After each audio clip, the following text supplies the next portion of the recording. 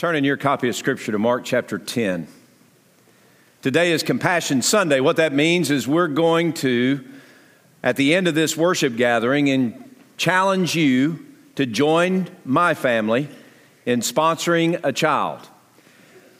child who lives in a place that is impoverished, a child who lives in a place that is under threat of child trafficking, a child who is in need, a child who needs help. And at the end of this worship gathering, we're going to challenge you to sponsor that child. For $43 a month, you can sponsor a child. You might say, I can't afford that. Sure, you can. Edie, my wife, is with the grandchildren. She was with the grandchildren last night. I don't know if you know this, but I have a granddaughter. Her name is Nora. I have another granddaughter. Her name is Lucy.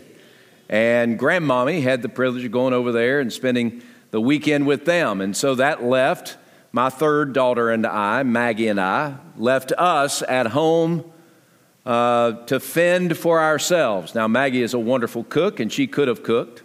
I'm not a great cook, but I could have cooked. I lived on hot dogs and Doritos for a long time of my life. Not since I've been married, so it's been 30 years or so. But I can whip me up a hot dog. But we decided we would get sushi instead. So we used this great little app. First time I've ever used it. Use this little app called Uber Eats. You pick the restaurant, you order off of Uber Eats, and they deliver it. And I mean, it was 30 minutes or 45 minutes, and it was at our door.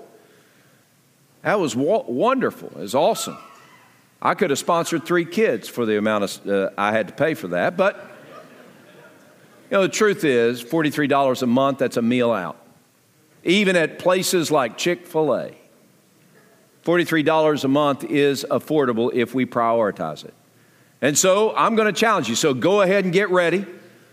That is one aspect of the application of the message today. The message, however, is broader than that, but not less than that. In Mark chapter 10, verses 13 through 16, Jesus is teaching, and he's hanging out with his disciples. He's just talked about marriage. He's about to encounter a rich young ruler.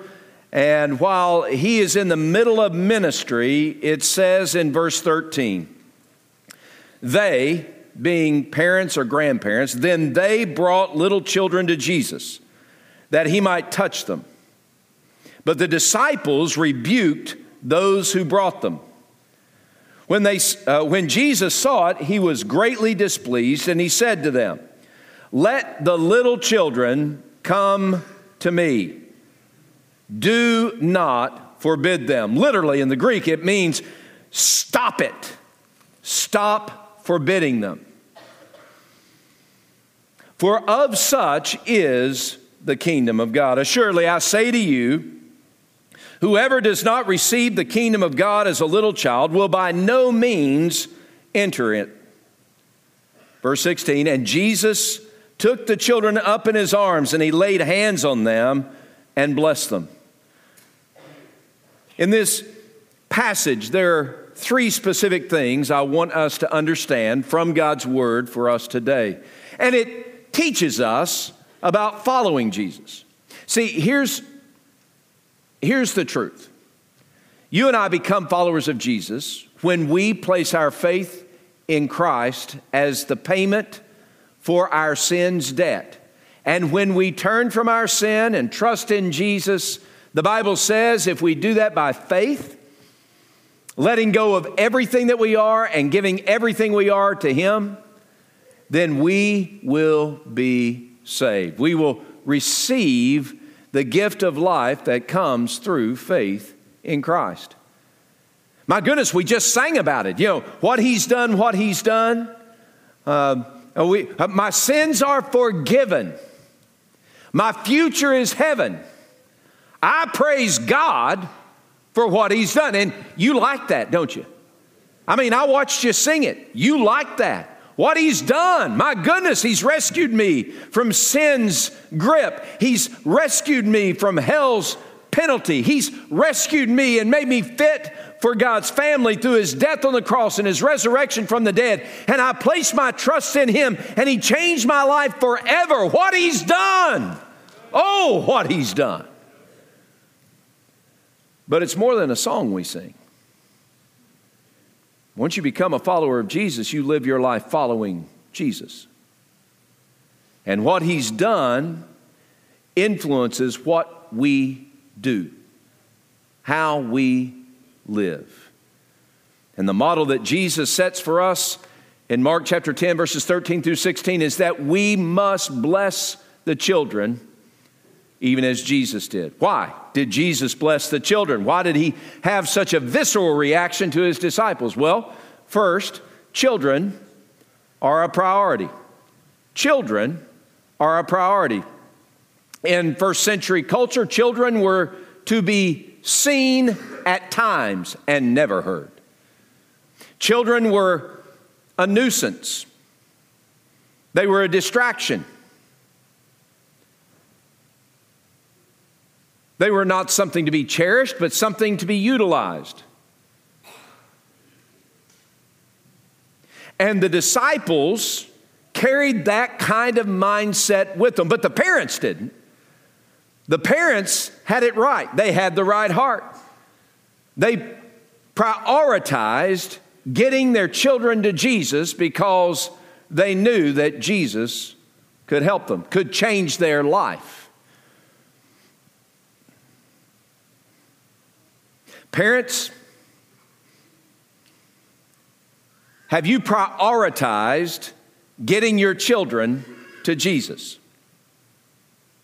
See, I know we prioritize a lot of things as parents.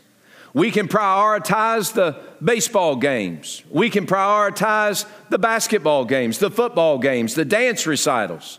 We can prioritize the studies at school. We can prioritize all those things. But none of those things, listen to me, none of those things are nearly as important as getting our children to Jesus. Helping our children fall in love with Jesus. Children are a priority because children are a priority in the heart of God. And Jesus wants to welcome the children. But parents, you got to have the right heart. You got to prioritize getting your children to Jesus, modeling for them what it means to be in love with Jesus. Because of such is the kingdom of God. Church, we prioritize children because children are a priority in the heart of God.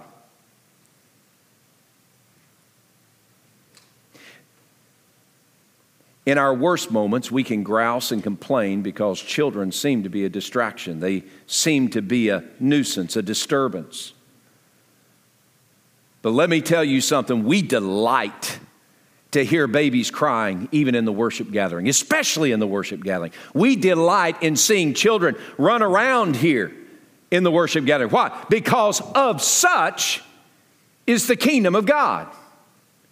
Children in the heart of God are never a nuisance. They're never a disturbance. They're never a distraction. Doesn't mean we don't parent them. Y'all parent them. But friends, in this church, we delight in the children. I mean, if I've been here 20 years, y'all know me. If you've been with me any part of that time, one thing you know is that children are a priority for me. The disciples wanted the children and their parents to make an appointment to see Jesus. After all, Jesus was busy giving them their sweet lessons where they could get smarter, even though they got dumber every time they heard Jesus talk.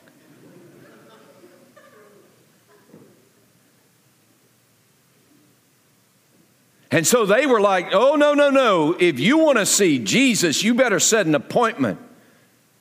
And Jesus said, children never need an appointment to see me.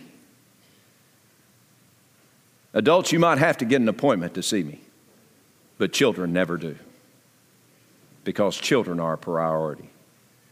You might say, well, Eric, it sounds like children are more important than me. Are you an adult? I'm not being ugly. This is serious business. Church, if we don't prioritize children, we miss the heart of God. So busy trying to make sure we get our lessons that we disregard the very priority that Jesus displays here. Let the little children come to me. Stop being a roadblock and start being a river of blessing. Children are a priority. Second thing, children model an eternal truth. Jesus leveraged this moment with his disciples and their dullness. And really, probably the point of this passage is how the disciples still didn't get it. That's probably the point of this passage. But they were dull. They were trying to be the roadblock between Jesus and children. And Jesus said, y'all have lost your ever-loving mind.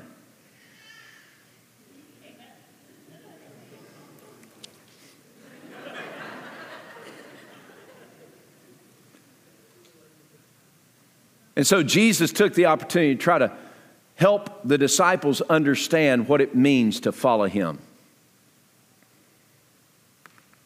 And we're getting ready to start a new series called Following Jesus, and we're going to dig down in Mark's gospel and see what it means to follow him.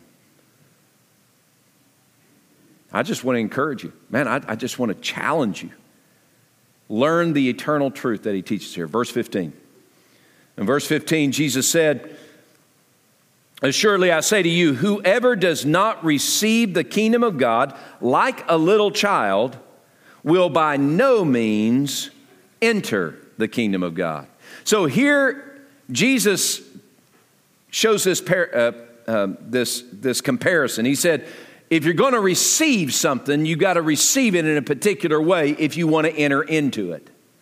Now, you and I are here today, and we want to enter into the kingdom of God. We want to enter into the fullness of life. We want to enter into the blessing that the kingdom provides. We want to enter into the family of God, because we know that that's what makes our life complete. It completes us truly and totally. It is that desire of every human heart, whether we can put a name to it or not, whether you're far from God or close to God, you know that the kingdom of God, as described in Scripture, is the way life should be, the way life needs to be, the eternal life we all desire and we can't get on our own. We want to enter it. So how do we receive it so we can enter it? And Jesus says you receive it, to enter it, you receive it like a child. Now, what does that mean? Well, two words: humility and absolute faith. Humility. I don't deserve it. My goodness, how excited I am to get it. My wife called our granddaughter Nora, and she said, "Grandmommy's coming to see you." And Nora said, "Yay, yay." So Grandmommy said, "I'm going to Target before I go. What do you want me to bring you?"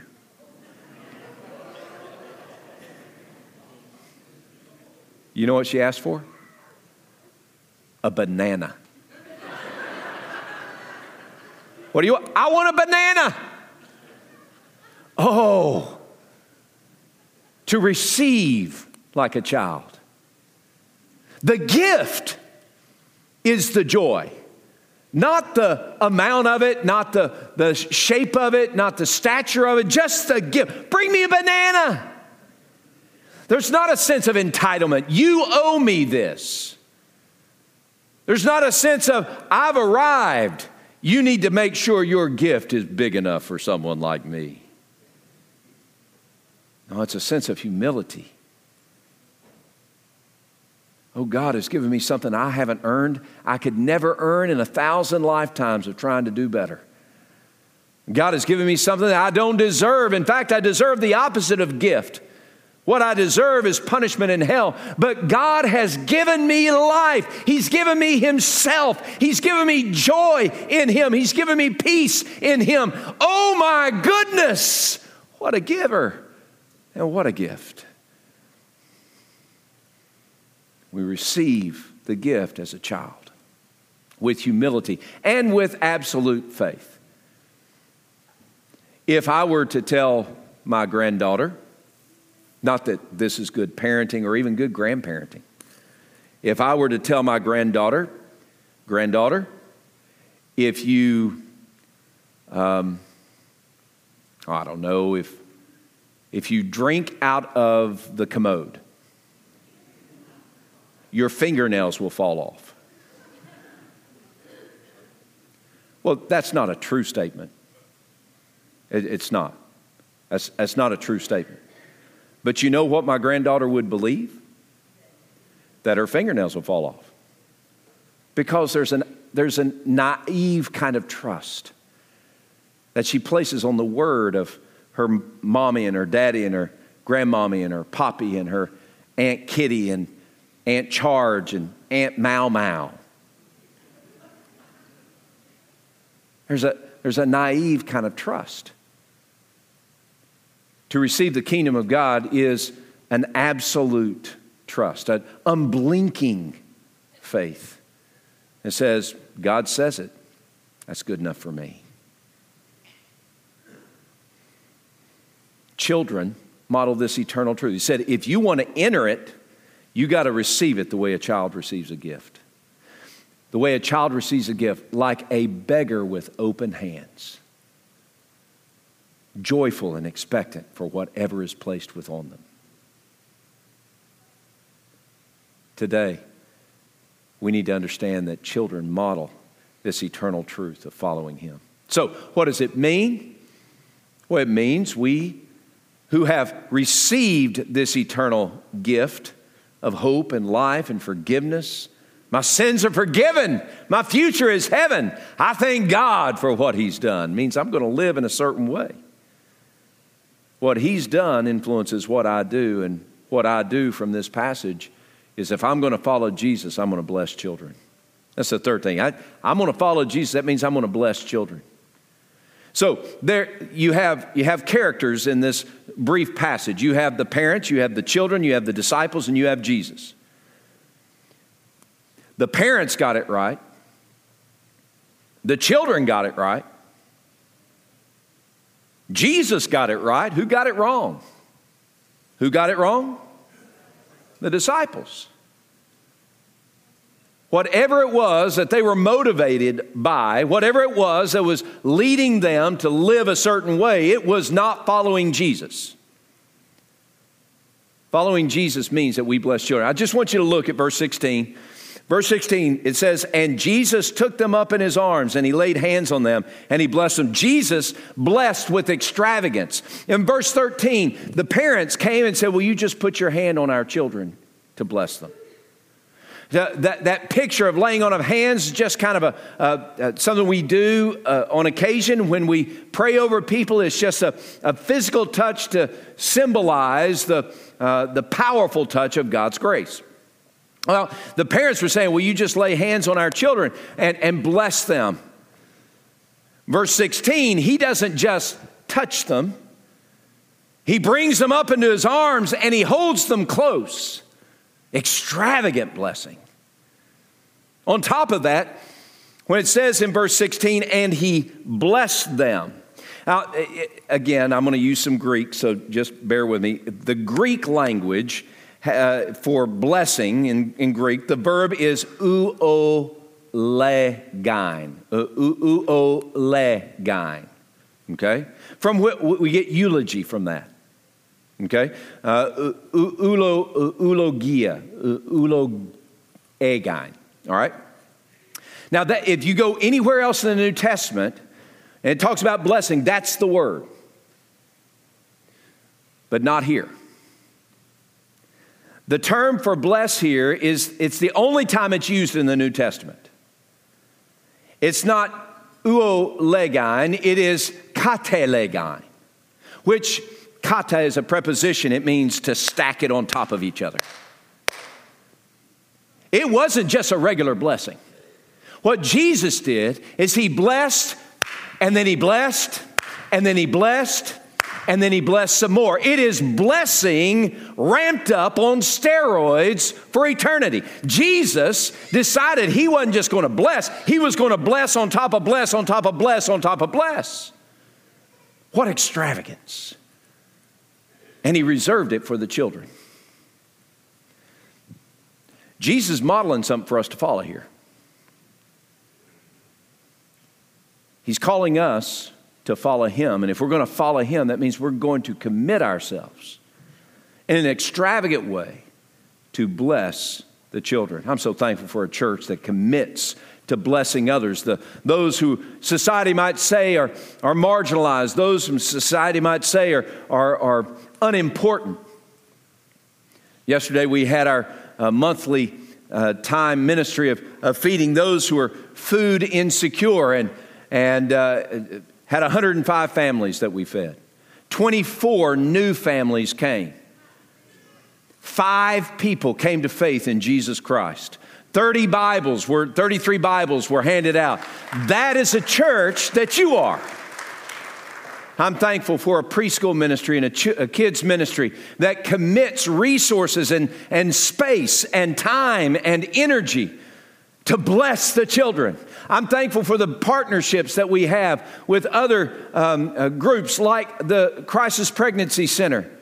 For over a decade, my wife, Edie, not Eddie, Edie and I, for over a decade have supported every month the Crisis Pregnancy Center because we believe in the ministry of that organization to stand in the gap for those who have no voice. Today, I'm going to challenge you to commit in the same way, with the same passion, the same energy, commit to support a child, to sponsor a child through compassion.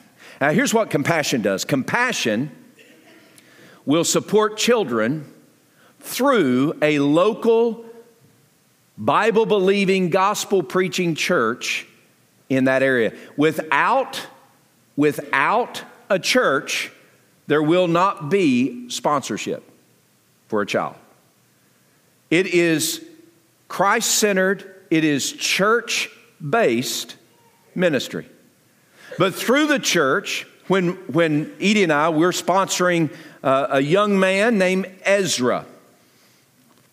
I've already filled out the paperwork, put my credit card information on there, and now, from now until the day Ezra reaches young adulthood, Edie and I will be supporting him. We'll be sending letters to him. We will be praying for him. We'll be encouraging him.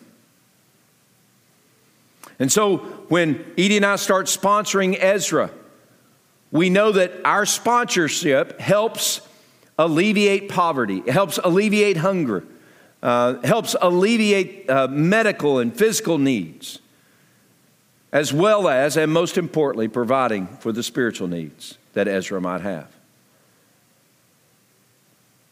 We're trying to follow Jesus and bless the children. My question is, will you do the same? In order to help you make that decision, we've asked an alumni of Compassion to come and share with us.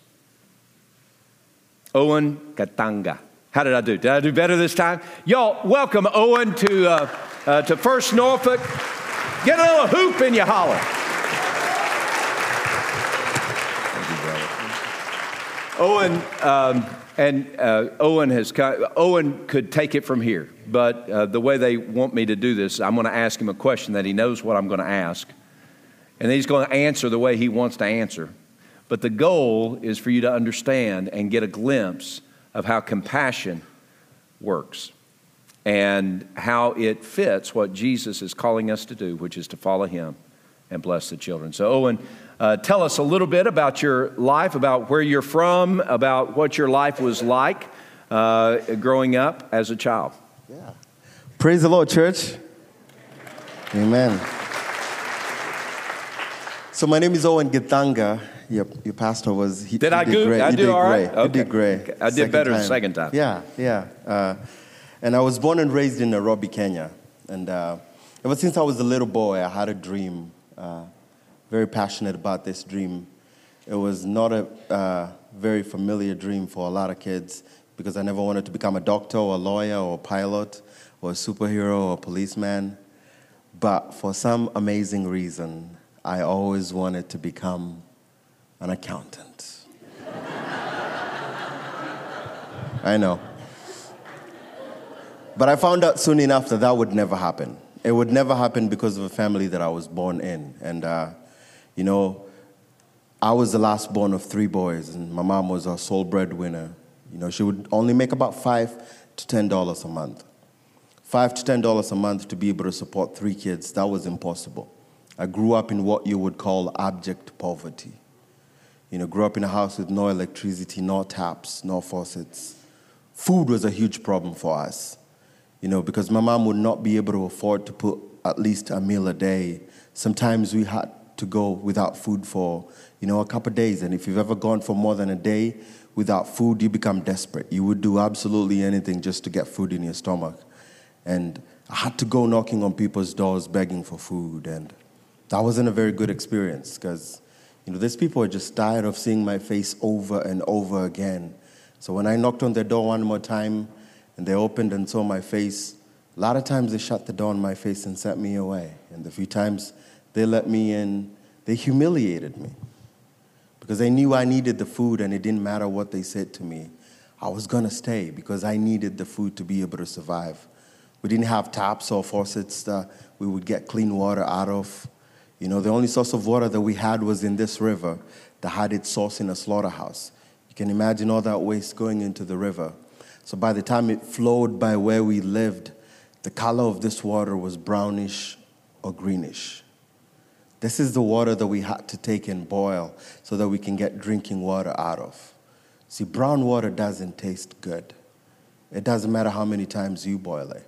But that's what we had to work with, And one of the hardest things about growing up in poverty, just because, we were drinking dirty water. And sometimes I had to go dig through trash to be able to get food. I was sick a lot. I was a very sickly little boy. And my mom wouldn't afford to take me to hospital. And so every time I got sick, my mom would tell me, go to bed, and hopefully when you wake up in the morning, you're going to be fine. Because she didn't have the money to take us to hospital. If you showed up in a hospital and you did not have money or insurance, they would not take you in regardless of the condition that you were in. And so I learned from a little boy, when I was a little boy, that when you get sick, just hope that what you have doesn't kill you.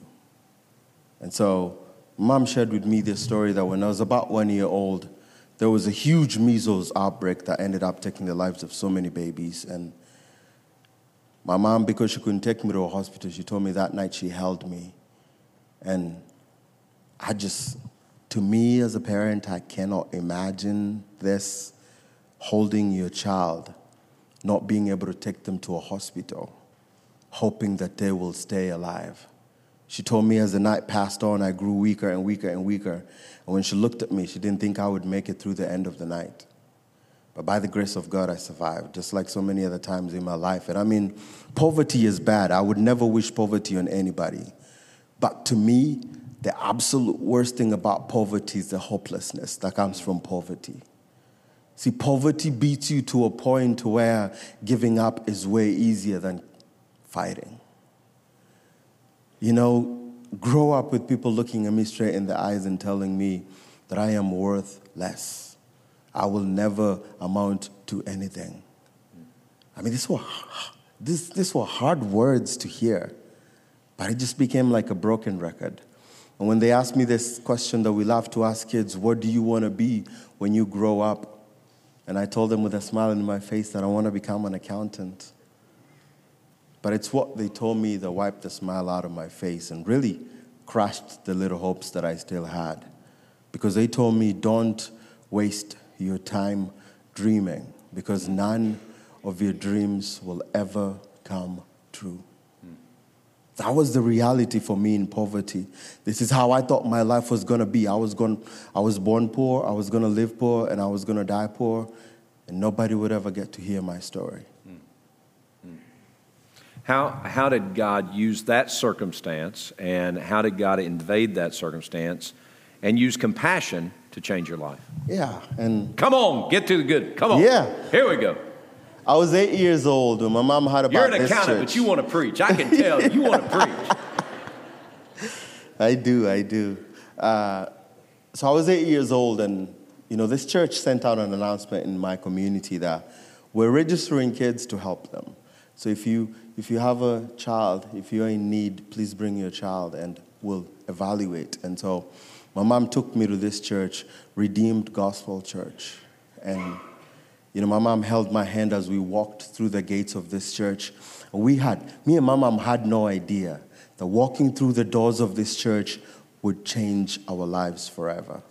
Compassion only works through the local church, so there has to be a local church for there to be a compassion center. So we went in there, they asked us questions, they did home visits, and, because compassion has to verify that these kids actually do really need the help. And so I got registered. And one of the first things they did is they took a picture of me. Funny story about that. That was one of the first times I had ever taken a picture, and one of our friends played a prank on us that the camera flash is really painful. And that was back in the day when digital cameras were not existent yet, and they would attach this huge camera flash to the camera. So my first picture, I was probably terrified because I was waiting for this pain that never seemed to arrive, and we laughed about it later on. But they printed out a packet just like Baraka today, sent it out to a church, and on a Compassion Sunday, just like today, my packet lay on the table, and a guy passed by, saw my picture on the packet, looked at my name, and said, I'm going to sponsor this kid. That's how I got sponsored. And as a result of that, I started receiving letters from my sponsors, which was one of the highlights of being sponsored is you get to receive letters from your sponsor. And so as a sponsor, you get to write your child. You get to encourage them. And I kind of felt like those letters came at the right time. At the time when I needed them the most was when I received a letter and my sponsor was saying, I'm praying for you.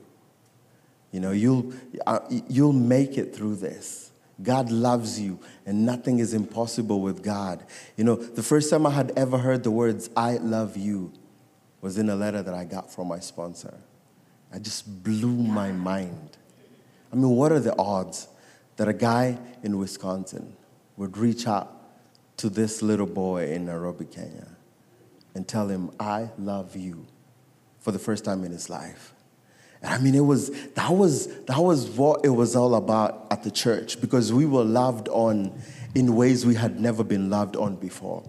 My first hug, I got it at the church because, the compassion teachers there, they were loving and encouraging. One of the stories I don't often share was one of the first things that compassion gave to me was this book that was written, My Plan for Tomorrow. Now, you have to know this about poverty. You don't think about tomorrow because you do not know whether you're going to live to see the end of the day. But the first thing they gave me was this big book that said, My Plan for Tomorrow. And one of the first questions was, what do you want to be when you grow up? And I remember the teachers telling us to write it down, and I kept writing accountant, and I kept erasing it. I was really struggling because it had been drained in my mind, you will never become an accountant. And one of the teachers saw me struggling and came and told me, write it down and we'll pray about it. That was the first time in my life I had ever felt comfortable to write accountant. And it became easier to write it down. But it was at this church that I was introduced to the gospel of Jesus Christ. It's the good news that I heard, from this people, because we, at the heart of what compassion does is Jesus. I love compassion because I learned so much of the word while I went to the church. And it was here that I met, these people loved on us. And so it made it easier, to want to have what they were talking about. I wanted to have their Jesus because of the way they loved on me.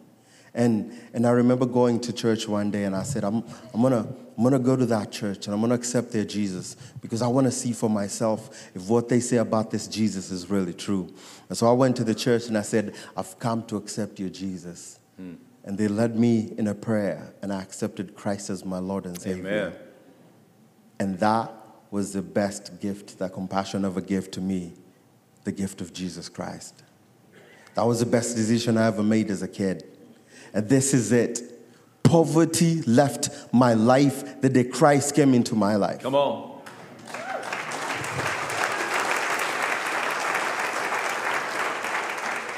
If compassion had just given me Jesus and told me to go my way, I would have been just fine. Because when I accepted Christ and I began to dig into the Word, is the more I knew the truth and the more the truth started to set me free. See, all of a sudden I began to know the truth that what I was being told growing up as a child, it was all lies. It wasn't about what I had. It was all about whose I was. Amen. Amen. Come on. When I got Jesus, I got a hope that was way more stronger than the poverty that I faced. See, the biggest misconception that people have about poverty is they think if we pour enough money, we'll get rid of poverty. But that's a lie. No amount of money can get rid of poverty. Money is good. It will change the outside. But poverty is a lot more spiritual and mental than it is physical. Money can never get rid of poverty, but Jesus can. Amen. Amen. And compassion didn't stop there. They gave me food, clean water. That was a miracle. Took me to hospital every time I got sick. Took me to school. I was the first person in my whole family to go on and graduate high school. And then I went on to college and I did my bachelor's degree in, guess what? Accounting.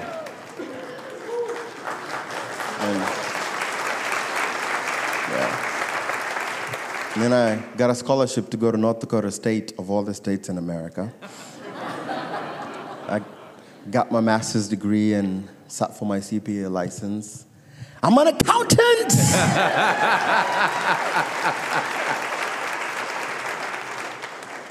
The one thing they told me not to waste my time dreaming is my reality today. Because 20-some years ago, this guy passed by the table and gave me a chance, picked me. And today I stand before you representing what compassion does. I have been released from poverty in Jesus' name. Amen. Amen. As our church sits here and those online, as they consider sponsoring a child, again, I'm not trying to put a carrot out there. I just want you to know to follow Jesus means that we're going to bless the children. This is one opportunity for us to bless the children. Why would they tell us what would you say to them about sponsoring a child and why and that kind of thing? Yeah. I think for me, it's the relationship that you get to create with these kids. Me and my sponsor, we had an awesome relationship. He wasn't very much older than I was, and so I would call him big bro. He would call me small bro, and came to find out that one of the reasons why he sponsored me was because we shared the same name. And so my sponsor's name was Owen. So when he came to the table and saw an Owen, he sponsored me. And, 12 years ago, on our biggest day, when me and my wife got married, I had this guy who had been such an instrumental piece of, part of my life, my sponsor. Owen was the best man in our wedding. And his son, Simon, is a ring bearer. And that's compassion. Yeah. 27 years ago, a lot of you would have been uncomfortable with me standing in front of you because I was poor and I looked and smelled like it. I think that's why it was easy for people to look at me and tell me, you are worth less. 20-some years later, look what the Lord can do. Because someone passed by the table and picked me. And me and my wife, we sponsor 3 kids through Compassion. And because I believe in the ministry of compassion, you can actually get to go visit your kids. That's Joseph in Kenya. The next picture there is... So I thought, Owen sponsored Owen. Why doesn't Owen sponsor Owen? And so that's Owen from Nicaragua. And I can't wait to see what God will do in his life. And that little boy there is Junior. And Junior goes to Redeemed Gospel Church. This is a church that I went to and my life was changed. We haven't been able to go visit him yet, but I can't wait to go take my, 3 boys and girl to Kenya to go see him. And that's my family, my wife Crystal and our 3 boys. We have a 7-month-old daughter that hasn't yet. Finally, we have a girl. And so that's... I look at that and it's crazy to think, look at my life, where I started and where I am, to see the goodness and the faithfulness of God. But it's so amazing what compassion does. One of the things I love about compassion is that they're very passionate about Jesus. I mean, it changed my life knowing the Lord. Because compassion came into my life, because Owen decided to reach out to me, I was able to break the generational curse of poverty from my family. See, poverty stops with me because my kids will never know poverty. And because I got sponsored, I was able to go back home and take my whole family from poverty. It's the ripple effect that comes from sponsoring one child. But the most amazing thing? Because I got Jesus, I was able to take Jesus back home to my family. And my whole family came to know the Lord.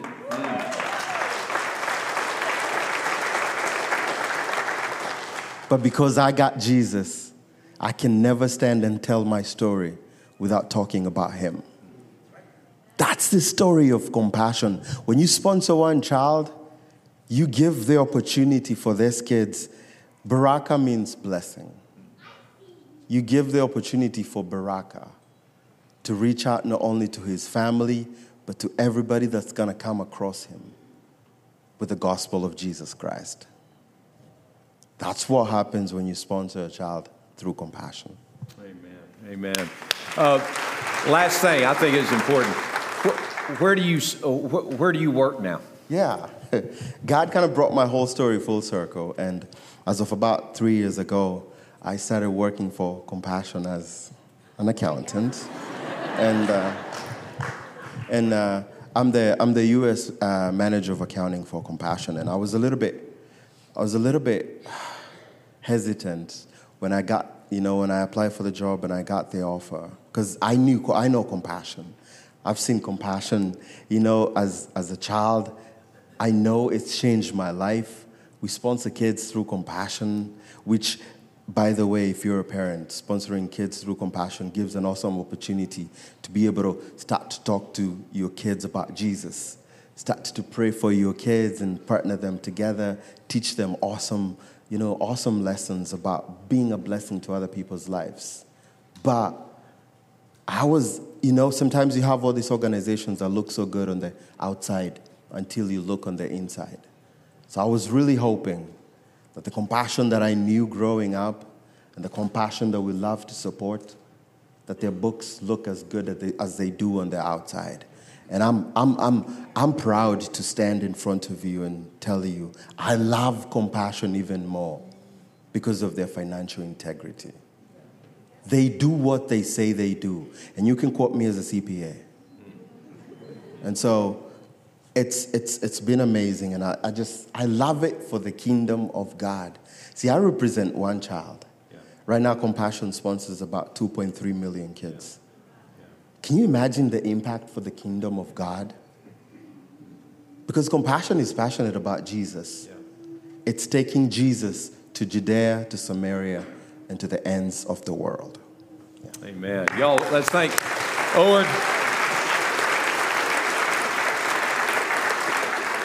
I'm going to ask our team to come on out, and we're going to have a song where we set our focus upon the Lord. It's a compassion hymn.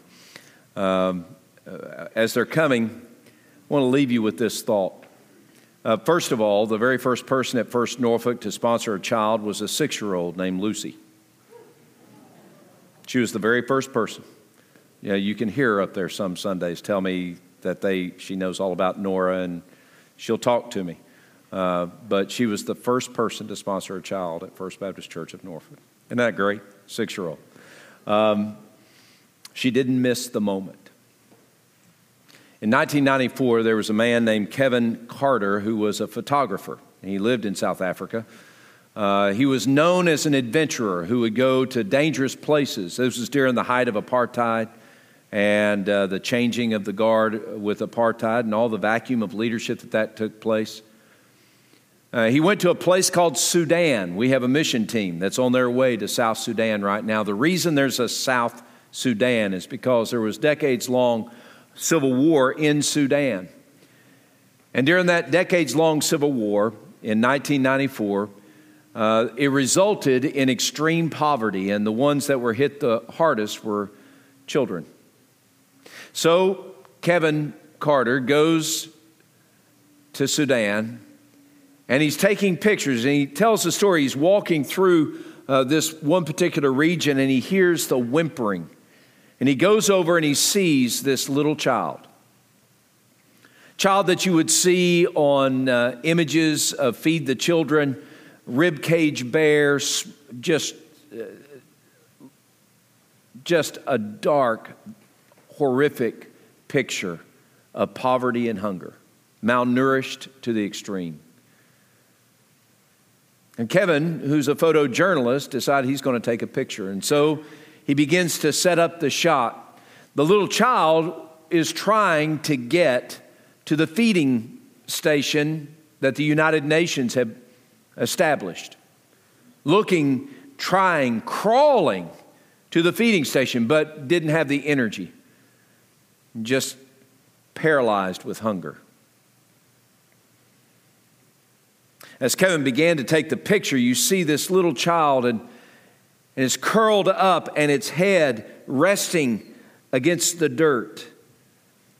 Knowing the story, you know that child is trying to find enough reserve energy to make another effort to crawl just a little bit further to food and survival.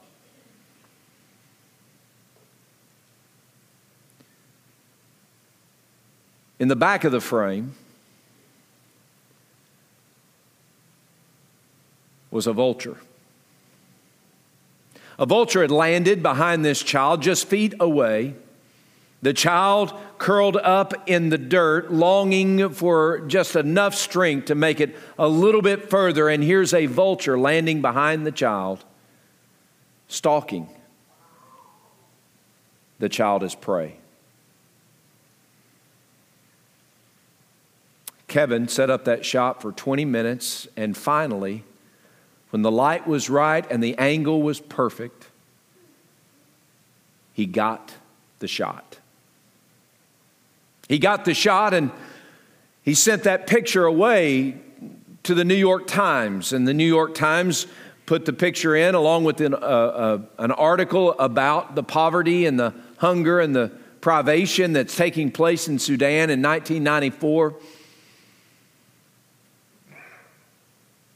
And amazingly, this picture that's dark and stark and horrifying, this picture of this little child, starving child, being stalked by a vulture, that picture wins the Pulitzer Prize.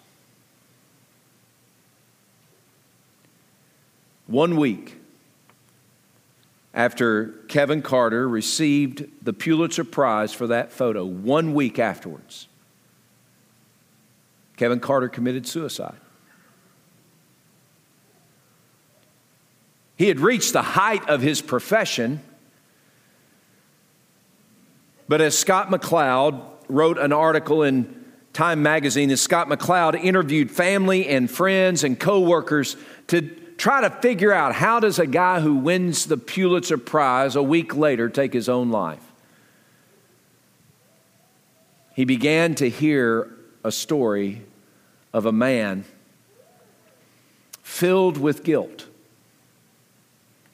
See, Kevin watched that little child suffer for 20 minutes and watched a bird of prey come stalk its next meal for 20 minutes. And he waited until the light was right and the angle was perfect and he got the shot, but he missed the moment. He missed the moment where he could help. And he couldn't take the guilt. And so he took his own life. And I want to challenge you here today. Friends, I want to challenge you here today. Don't miss the moment. We know that the enemy is like a vulture standing prey over these precious children. Don't miss the moment. And let's make a difference, like the gospel has done for Owen. Let's make a difference. Let's follow Jesus and let's bless children. Let's sponsor them. Ezra, whom Edie and I are sponsoring, from now until young adulthood, Ezra has an advocate for the gospel of Jesus Christ. Will you be an advocate as well?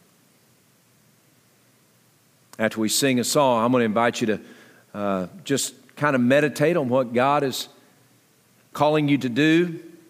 And after we sing, I'm going to invite you at the close to go into the grand lobby and get a packet. And before you leave, as I've done, fill out the information. There's a QR code for those who are digitally inclined. And before you leave, commit yourself to sponsor children. Don't miss the moment. If you're online, you can text FBC Norfolk to 833-93. And that will lead you to a prompt page where you can sponsor a child. Don't miss the moment. In Mark chapter 9, verse 36 and 37, Jesus gathered children around him, and again, he wrapped his arms around that child, and he said, "Whoever receives a little child like this receives me. But not only me, he receives the one who sent me." Today, friends, don't miss the moment.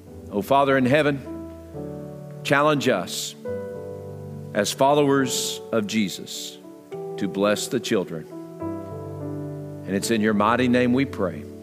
Amen.